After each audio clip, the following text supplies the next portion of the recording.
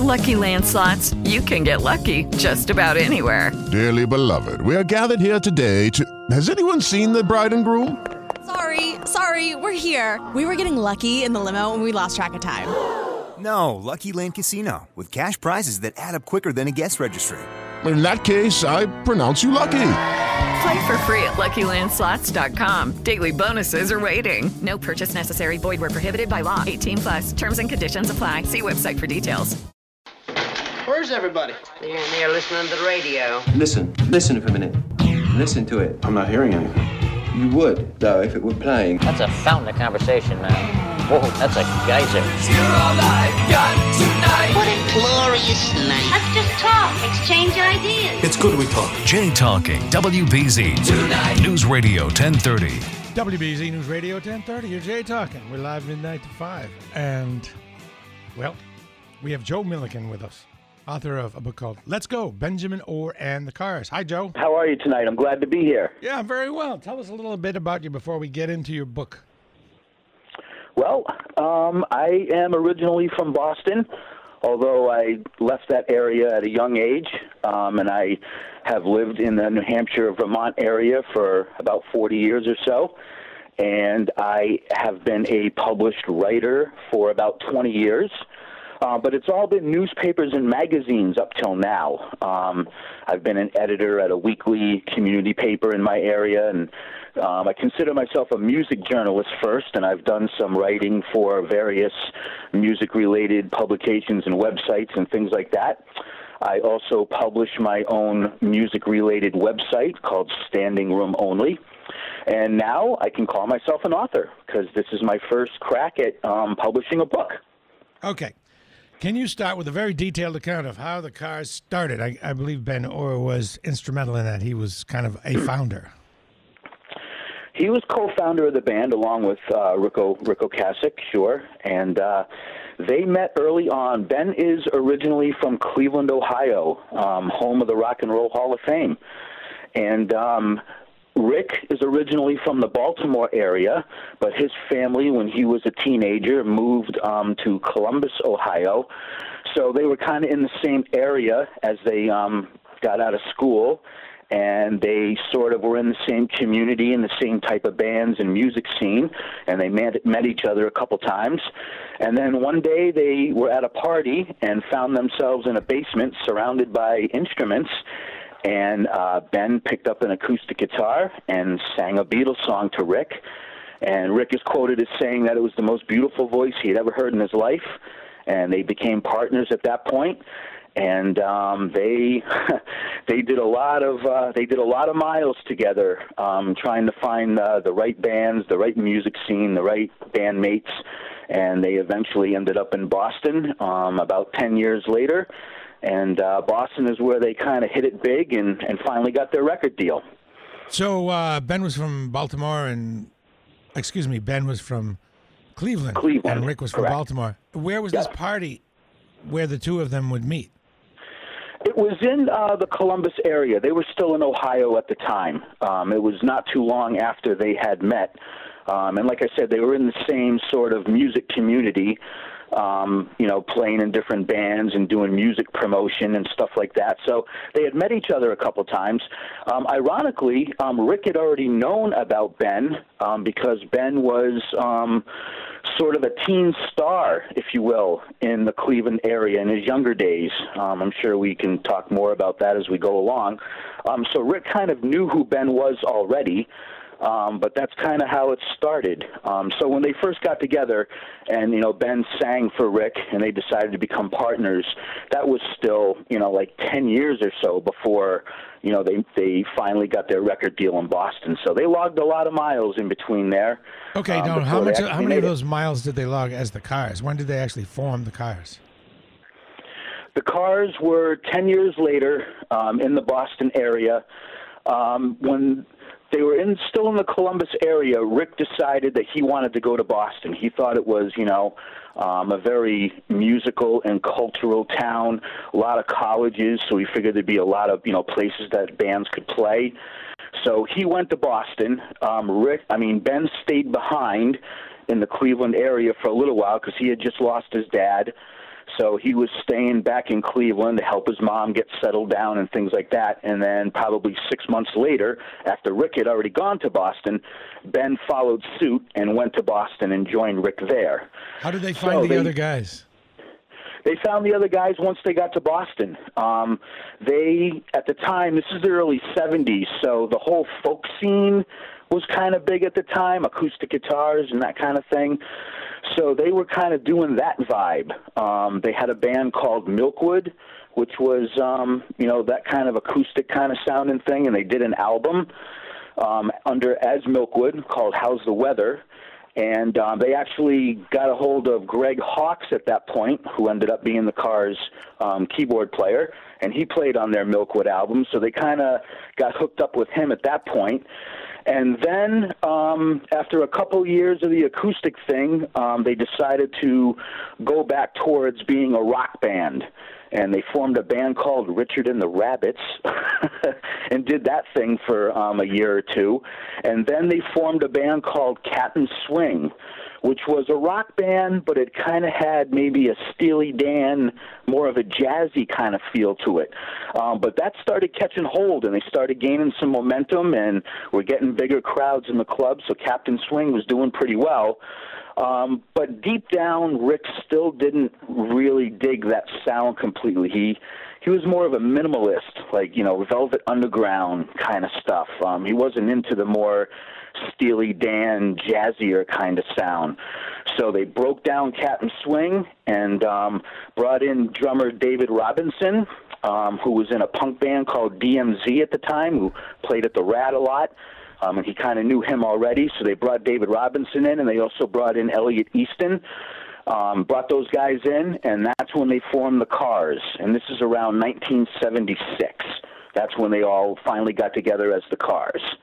That's pretty cool. Now, who would you, how do we put this? What would you call the genre that they were, particularly in the beginning? Yeah, it's really hard to pinhole or pigeon. They've been called a lot of things, and it's hard to pigeonhole them. They have been called a pop band. They've been called a rock band, a new wave band, maybe even a punk band, because when the Cars first started playing together, they were playing the Rat, and that was a real punk music kind of scene. So they've been labeled all those things, but I think they're really hard to label. I think they're kind of a combination of all of those things. If you had to pick one, if you had to pick one, what would you pick? I would call them a rock band. I would call them a classic rock band. Okay. That would be how I would label them. Okay. I think, not arguing with you, I think I would go with new wave band. It's definitely understandable, and we could definitely argue about that for sure. Because I kind of think, I kind of put them in the same kind of art rocky, new wavy fold as the Talking Heads. Absolutely. You know what? I mean, I can't argue with that. Like I said, they've definitely been, they've been called probably, the most popular of the new wave bands. But I think especially with their first couple albums, with the debut album and Candy-O, I do think they had some rock music sensibilities in there. And I consider those their two biggest hits, if you will. So I lean more towards rock, but, new wave, I won't argue with that. Right on. Now let's focus on Ben. And he was early on known as a heartthrob. Can you talk about that? Yeah, he's definitely known as the heartthrob of the Cars, for sure. He was... He definitely was that, but I tell you what, it goes way beyond that. He was a very talented individual, multi-instrumentalist, and the thing about Ben is, I've had people ask me, why did you pick Ben to write about? Why didn't you just write about the Cars, the band themselves? And it kind of happened by chance. A fan of Ben and the Cars reached out to me and said I should investigate and write about Ben. And I thought the same thing. Well, why pick Ben as an individual, and why not just write about the band? So I investigated him a little bit, and I found out things about him that I didn't know. I didn't know he was from Cleveland, home of the Rock and Roll Hall of Fame. And he was somebody who realized early in life what he wanted to do. From like the age of 10, from like the age of 10, he wanted to be a rock and roller. He was in his first band at age 13 as a drummer. And then by the time he was 16 or 17, he joined a band called the Grasshoppers, which was one of the hottest bands in Cleveland at the time. And there was also a TV show in Cleveland called Upbeat, and it was a nationally syndicated TV show. It was kind of like the American Bandstand of Cleveland. And his band, the Grasshoppers, was the house band for that show. So here's this kid at 17. By the way, he quit school as a sophomore because he knew that rock and roll was all he wanted to do. He wanted to be a professional musician. His parents backed him and let him leave school. So here's this kid at 17. He's left school. He's become a professional musician. His band is on this nationally syndicated television show, and he was kind of a star in Cleveland as a teenager. And I mentioned earlier how Rick had already known about Ben, and that's how he knew of Ben. He saw Ben on TV on the Upbeat show. So that was this whole thing, and this is all 15 years before he ever became famous with the Cars. So he had this whole other thing that went on early in life, and that was really the hook that made me want to write about him. Because I contacted a couple of friends who were Cars fans, and nobody knew any of this about him. So I'm like, that's it. I'm going to write a biography about Ben because that whole part of his early life was really interesting to me, and it just went from there. He had kind of a haircut like maybe a Partridge Family dude or one of the Monkees or something. I mean, I can see why he would be a heartthrob, and he had the look for the time. Oh yeah, he definitely had the look, and he had an aura about him. I mean, when I just started to write this book, Ben had already passed away several years before that, so obviously I couldn't interview the man himself. So what's the next best thing to do? It's to interview everybody that I could that knew him. And a lot of friends and family that I interviewed, there was a common thread, and they all said that just Ben had this aura about him. He would walk into a room, and whether you knew who he was or not, everybody just kind of turned, and who's that guy? So, yeah, he was the heartthrob, but like I said, there was a lot more to it than that. I mean, he is... Okay. So, you say he's a diverse talent. So meaning he played a lot of instruments? Well, yeah. I mean, the first band he was in at age 13, he was a drummer. And then at 17, when he's the leader of the Grasshoppers, he is the lead singer and the guitar player. And then by the time he gets to the Cars, he's a bass player.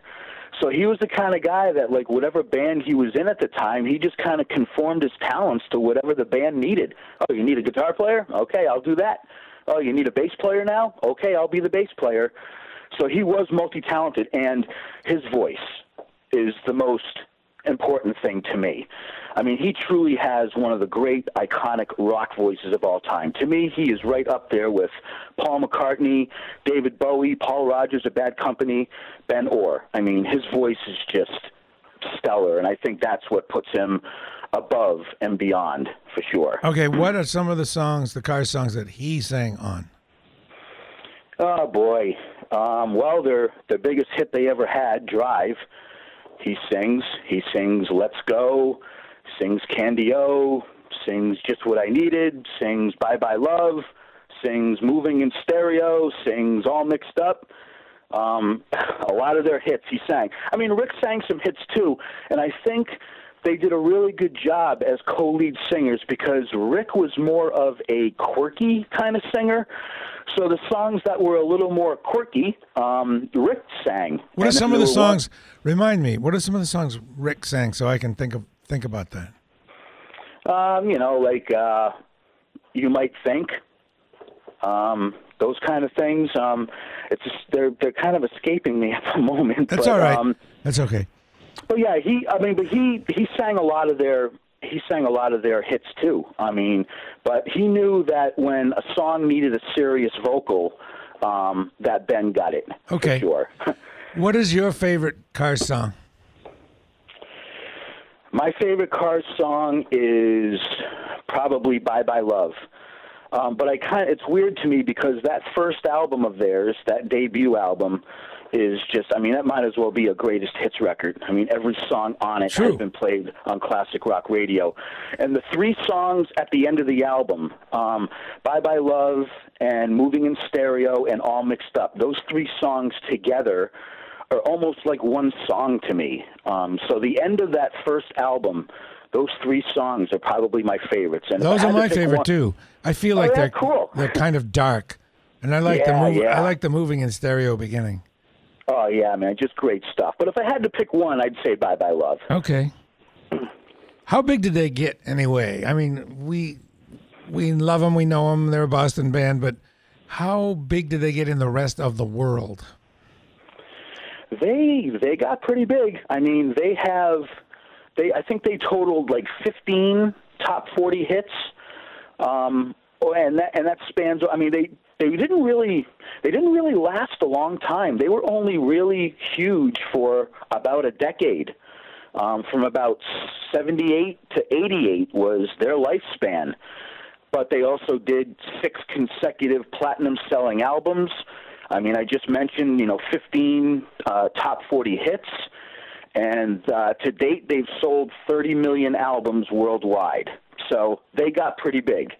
I will say, though, a unique thing about them is they didn't really tour the world. They pretty much were an American band in Canada. They kind of stayed in North America for the most part. They went over to London in that area for a tour when their first album came out.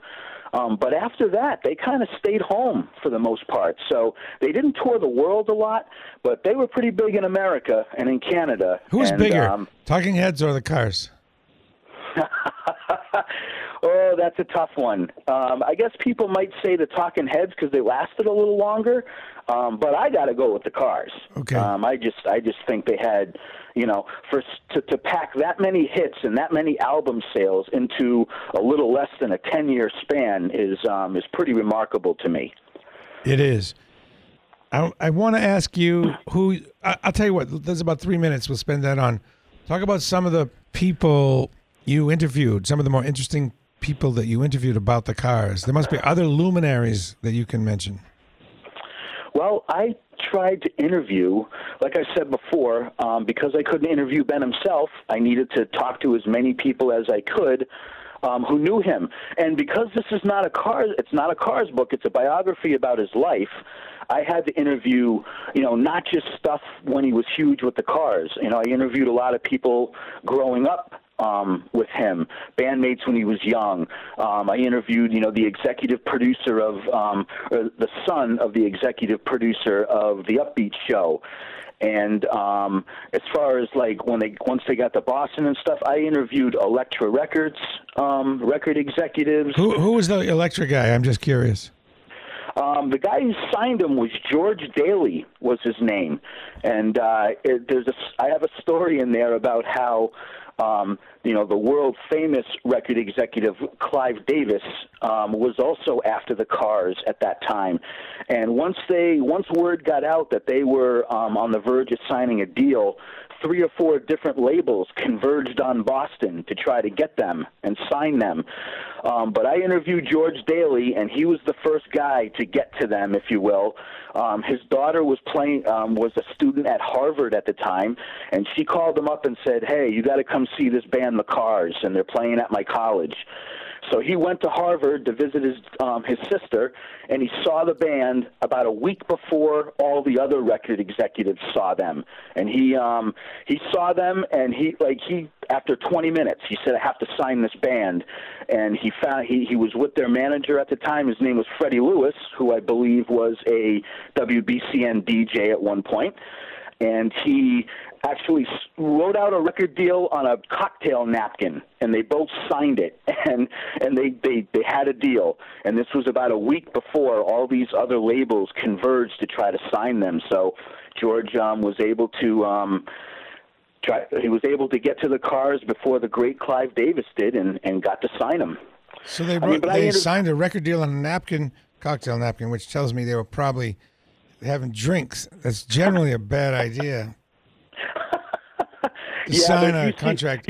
But if you see the Cars, though, he knew. I mean, he knew they had He knew I know, they good had for him, Rick. bad for them. I wonder if What's that? I wonder how much of that napkin version of the contract stood up. I'm sure they got a more finite and legal version. Hey, Bradley, could I interject something real quick? Yes, of course. I feel bad that I didn't tell you a couple of Rick songs when you asked me before. Yeah. So I just wanted to throw in there really quick, just to give you a couple of them. Okay. You Might Think, Shake It Up, Hello Again, those types of songs. All right. I just wanted to throw that in Okay. there. Well, this is a book about Ben, so you're not responsible for knowing the Rick songs. But while we're on Rick, if Ben Orr was such a magic child, why was Rick considered the front guy? I always kind of thought Rick was considered the front guy, but it seems like Ben had all the talent, or had a lot of talent. Yeah. Well, Rick was definitely the front man, and he was the leader of the band.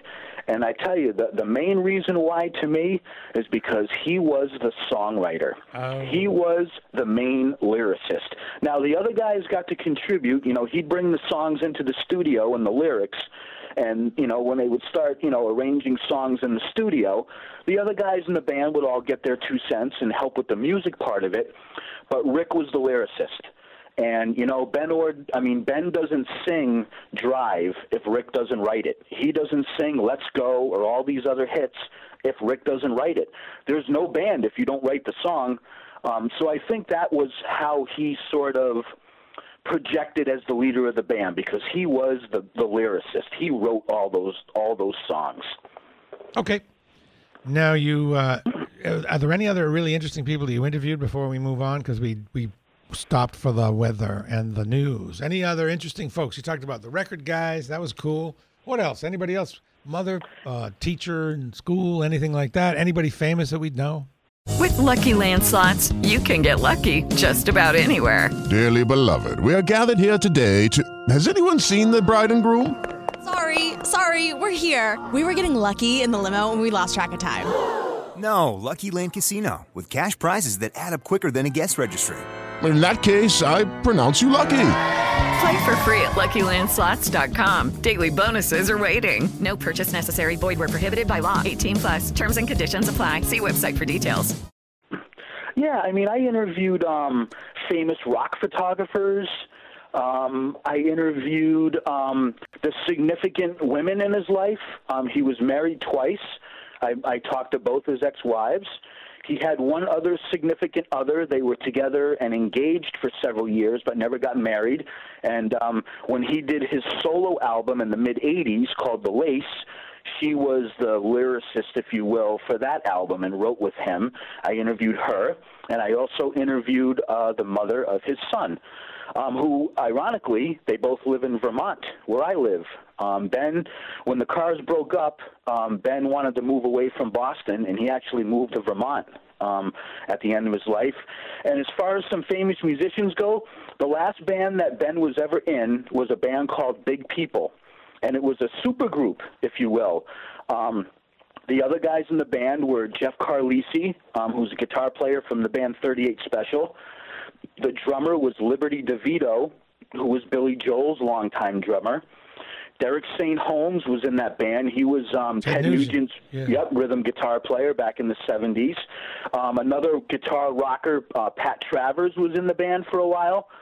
So these guys were putting a band together in Atlanta, and they're all sitting around going, okay, who are we going to get to play on bass? And Ben was one of their favorite musicians. All of them admired Ben. So they, I think it was Derek St. Holmes who got a hold of Elliot Easton, and Elliot gave him Ben's number, called him up on the phone and said, why don't you come down to Atlanta and hang out with us and see what you think? Ben went down to Atlanta. He joined that band. They went on tour with Styx. And they would, play songs from, all of their bands. They weren't writing their own material yet, so they'd play a couple Billy Joel songs. They'd play a couple Cars songs, play a couple 38 Special songs. And they were building momentum, and they were about ready to sign a record deal, start writing their own material to put an album out, and that is when Ben was diagnosed with cancer. So it never happened. So I got to interview all of those guys, and all of these famous guys in their own right, and they were all in awe of Ben Orr. and they all told me that. He said the first time we met him, he came down to Atlanta, walked into a restaurant, we were all sitting there, and all our mouths were hanging open going, oh, my God, that's Ben Orr. So you have these famous rocker guys who have toured all over the world, and they were all in awe of Ben. So that just shows you the aura that he presented to everybody. Yeah. So it was really cool to interview those rockers who knew Ben at the end. Okay, let's go. Benjamin Orr in the Cars. Joe Milliken's with us. Now you have a lot of pictures in the book too. I mean, pictures of like famous. Oh yeah, famous people are always fun. That was a big selling point for me to get my publishing deal. Actually, was the fact that along the way I collected about 500 photos along the way. And these are from people's personal collections. So many of them were like never before seen or published. I mean, we're talking about, you know, a bandmate when he was 15 years old taking a picture of Ben out of his own photo album and scanning it and sending it to me. I tell you, one of the hardest things I had to do was when the publisher said, okay, now you can send us the photos you want in the book. You can pick 35. And I'm thinking, I got to pick 35 photos out of 500? So that was pretty tough to do. So, yes, there are a lot of photos in the book, and almost all of them are never-before-seen or unpublished photos. So I think that's a really cool aspect of the book, I think. Can you describe some of your favorite photos? Oh, boy. You know what? I really like the photos of his early life in his bands, the Grasshoppers. Just because, well, when Ben was young, I interviewed a guy that was in the Grasshoppers with him, and he told me that at 17, Ben already had women following him around wherever he went, and he was kind of like the Elvis of Cleveland in the early 60s. So I like vintage stuff anyway, so I really like those old photos of him, you know, with his Elvis hair and dressed to the nines. You know, I mean, back then, you wanted to look really sharp when you went on stage. They had like these little uniforms, and they wore Beatle boots, and they dyed them green because they were the Grasshoppers. Yeah. Wow. So I really like the older vintage things, and I actually have a couple of photos of him as an infant. So there were a lot of Cars fans that were following my progress along the way when they learned about my book, and a lot of them really love those old photos. I mean, I've got a photo in there, an elementary school photo. So I personally like the younger photo stuff. Okay. But there's a lot of people out there who would rather see the stuff when he was a rocker after he was famous too. So, are there any websites for Cars fans, like chat rooms or groups, like a Cars group? Oh yeah. Facebook is full of them. Yeah. Facebook has several Ben Orr groups. They have several Cars groups, and that was very instrumental for me. I ended up, as I went along doing this book, like I said, I would have Cars fans and Ben fans just contact me out of the blue and say, hey, I hear you're doing this book about Ben. And I'd say, yep, when it's done, you can have it. I'd take their name and their address, and I'd start a mailing list. The mailing list grew to over 1,000 names over time. So those groups on Facebook were really instrumental in helping me spread the word about this book. So, yeah, if people go to Facebook and just plug in the Cars or plug in Ben Orr, there are plenty of chat groups there, and people can get involved in those and learn all kinds of cool stuff about the band and Ben. Let me know, were there any key gigs? Were there any big gigs for them? Big gigs for the Cars. Yeah, like maybe the gig that made him, made it a particular gig where all that's memorable. Well, Ben is quoted as saying that the most memorable gig that he thought they ever did was when they performed at Live Aid. You know, they were at the Philadelphia concert for Live Aid, and, I mean, that was seen by millions and actually billions around the world. So I read an article once where Ben was quoted as saying that was like the only time where he felt like he was really nervous. So I don't think you can get too much bigger than the Live Aid show. No. So that stands out to me as probably like their biggest gig, if you will. Some people say they were boring live. What are your thoughts on that? Yeah, I've heard that too. And you know what I think it is? I think it's because they really concentrated on the music and the sound that was most important to them. They weren't demonstrative on stage. They didn't jump around a lot and run around, and they didn't have pyrotechnics and all kinds of stuff like that. It wasn't like some huge show. It was more, here's our songs. We care about the music, and they went out there and did their songs. But you're right. I've heard that too. That some people want to see a little more, jumping around and having a little more energy than that. So I can understand why people would think that. But they weren't worried about that. They were worried about going on stage and doing the best show they could as far as making their sound as good as it could be. And they really concentrated on the music as opposed to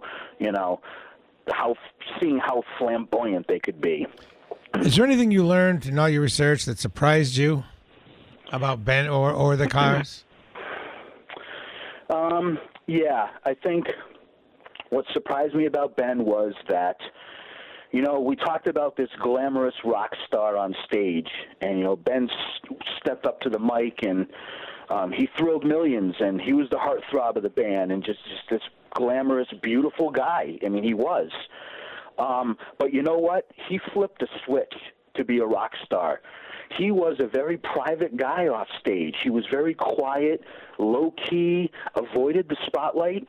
So that's how I describe it. He would flip a switch to go on stage and be a rock star and thrill millions for, 2.5 hours, and then he'd come off stage and he'd shut that switch off.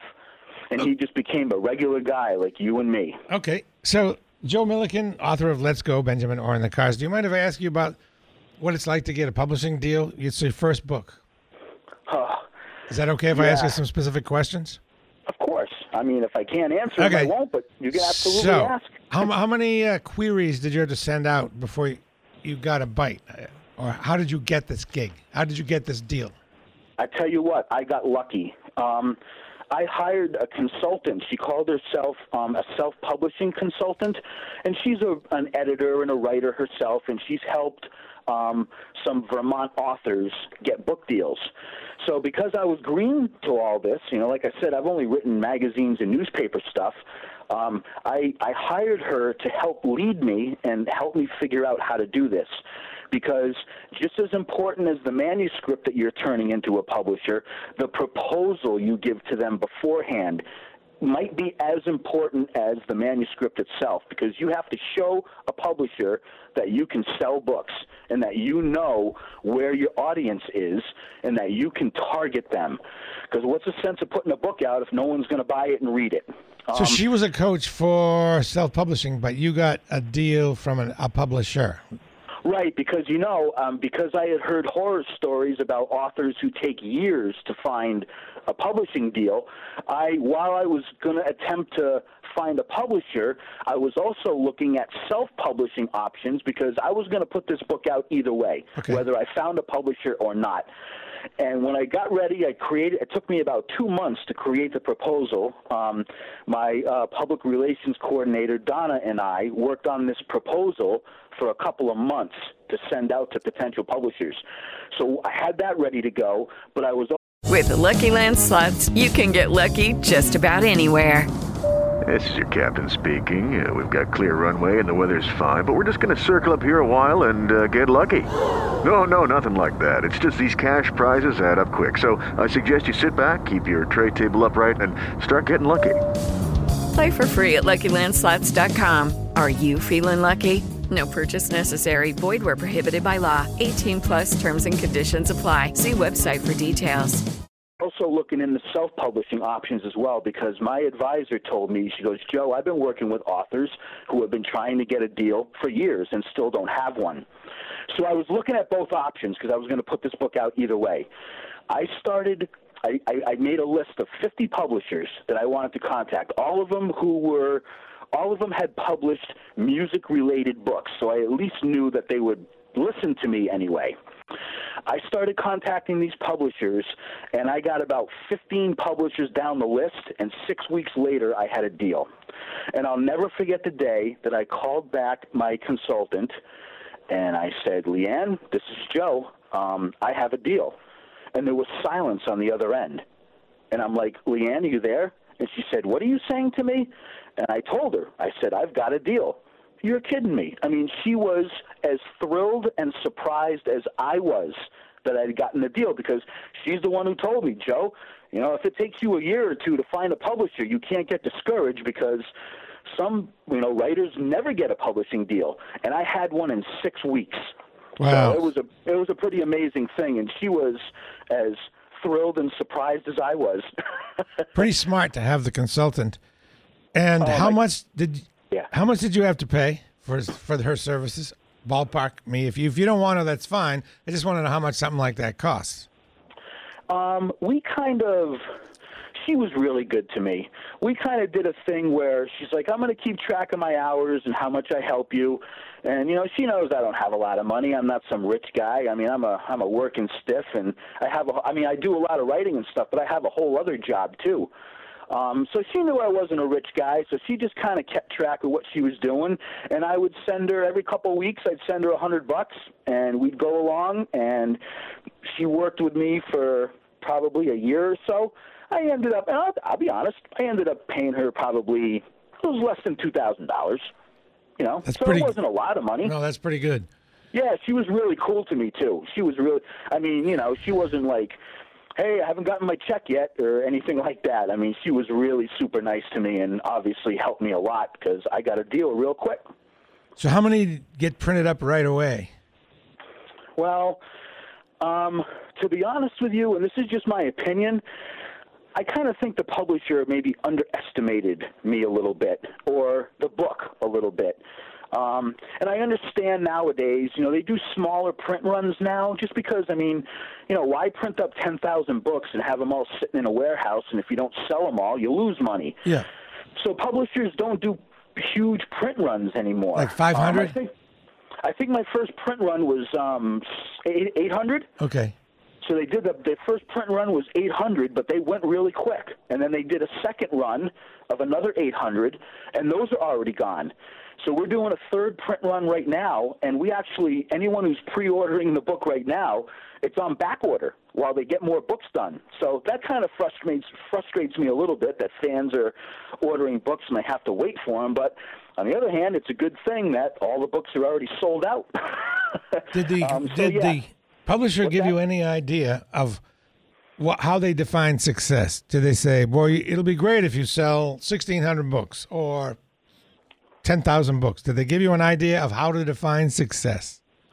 They really didn't give me a specific number, but I have a little story where I kind of determined how I could try to gauge what my success would be. People really love the cover of this book. It's an iconic photo of Ben, and it's my favorite photo of Ben. And it was done by a famous rock photographer named Yvette Roberts. She's based in New York City. I mean, her photos have been on the cover of Rolling Stone, and, I mean, she's world famous. She actually went on tour with the Cars for a few years and was their tour photographer. So I approached Yvette and said, you know, here's this photo of yours that I want to use for my book cover. And she was thrilled because she loved Ben and she loved working with the Cars. So she charged me for the photo, and it was going to be on the cover. So she told me, okay, Joe, this charge for this cover photo only goes for the first 10,000 run. If you go beyond 10,000 run, you have to pay me again. I'm not going to get you can't pay one fee and have it go on forever. You know, what if I end up selling 1 million books? You know what I mean? Yeah. So she said, when it gets to 10,000, you have to pay me again. And that became my goal. I said, Yvette, I'm going to come back to you, and I'm going to pay you again for that cover photo because I'm going to reach 10,000 books. That's cool. Do you want to share? That's how I kind of created my goal of trying to reach 10,000. So that's what I consider above and beyond. And was there a written contract or just a word of mouth? With the publisher? No, for the photo. Yvette. For the photo. Oh yeah. Oh, with Yvette, we had a written contract out. Yeah. So it's written down. If you go past 10,000, you got to pay again. That's right. You know what though? I mean, without saying the amount of money that I paid her, she charged me less than a normal cover photo would be. And she said the reason was that she loved the Cars, she loved Ben, and get this, When I told her I wanted to use her photo, she said, okay, which one? I emailed her the photo, and she called me back on the phone and said, Joe, I am so thrilled that you chose this photo because it is literally one of my favorite photos I've ever taken. And this woman has taken photos of everybody. So that was a real cool moment for me that my favorite photo of Ben happened to be one of the favorite photos that she ever took. And because of that, she kind of cut the price down a little bit. Cool. I know you don't want to tell me the exact price, I can tell, but is it more like $1,000 or $5,000? Okay, you know what? I've gone this far. Why don't I just tell you? She charges $1,000 for a cover photo, and she gave it to me for less. That's cool. Yeah. That's really cool. Oh, my God, it was so cool that she said to me, Joe, this is arguably my favorite photo I've ever taken. She says, I remember to this day exactly where I was, and I remember taking this photo and saying to myself, this is going to be a great one. So it was one of her favorites, and that was a real cool thing for me, for sure. How long does this whole thing take you from the idea to now? Oh, boy, you're not going to believe this, but... 8 years? What'd you say? 8 years? 11. 11 years. 11 Good for you, years. man. You didn't let the dream die. That's great. Yeah, and you know, a big part of it was because I told you earlier that Ben was such a private guy. A lot of the people that I interviewed were very, very reluctant to do it because, you know, they were thinking maybe this was going to be like some trashy backstage tell-all book of, you know, rock and roll debauchery and all that kind of stuff. And they didn't want Ben's legacy to be tarnished, and they loved him so much that they wanted to protect his legacy. So in many cases, I not only had to convince these people to interview with me, but I had to interview them, create their quotes, put them into the manuscript, and then cut and paste their quotes and stick them in an email and send it to them so they could look it over and edit their quotes and make sure it was exactly the way they wanted it. So it was a real painstaking thing. It was a big pain. Big pain. It took a long time. Okay, overall, this seems to be a really exciting and positive thing for you. Yes, yes? Oh, my God, yes. It's been such a wonderful experience. I've also learned a lot. I'm going to be marketing this book, you know, for the next few months hard, and then I'm going to think about what I'm going to do for my next book. I have a short list of ideas. Haven't made a final decision yet, but it will be music-related. What are a couple things on the short list? Boy, do I want to give my secrets away? Yep. Yes. Okay, I'll give you one idea. I'm thinking about writing a book about Boston bands in general. Being a music journalist for 20 years and being pretty close to Boston, I've learned and met a lot of Boston musicians who never became they were on the cusp of becoming world famous, but never quite got there. You know, guys like Charlie Farron. Like Dave Tree. Yeah, guys like Charlie Farron and John Butcher, guys like that put out albums and did all kinds of cool things and did tours and warmed up for bands that were bigger than them, but never quite got the recognition they deserved.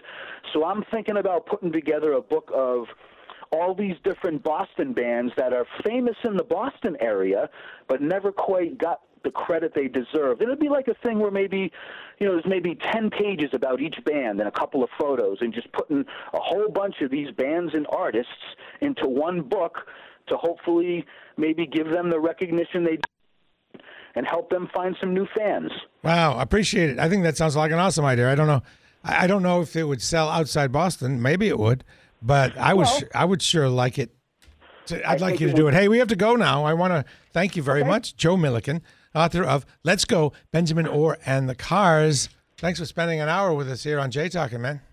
Hey, last thing I want to say, if anybody's interested in ordering the book, I have a website. It's really simple, benorrbook.com. You can go there and check out some photos and some stories, and hopefully you'll want to order the book and learn more about Ben. Thanks so much, Joe. Oh, Bradley, thanks so much, and I've been a fan of yours for a long time, all the way back to your BCN days, brother, so I really appreciate you having me on. Right on. Okay. It's WBZ News Radio, 1030. Take care, brother. With the Lucky Land Slots, you can get lucky just about anywhere.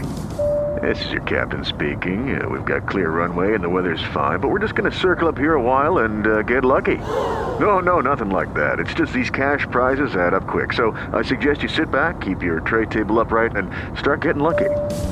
Play for free at LuckyLandSlots.com. Are you feeling lucky? No purchase necessary. Void where prohibited by law. 18+ terms and conditions apply. See website for details.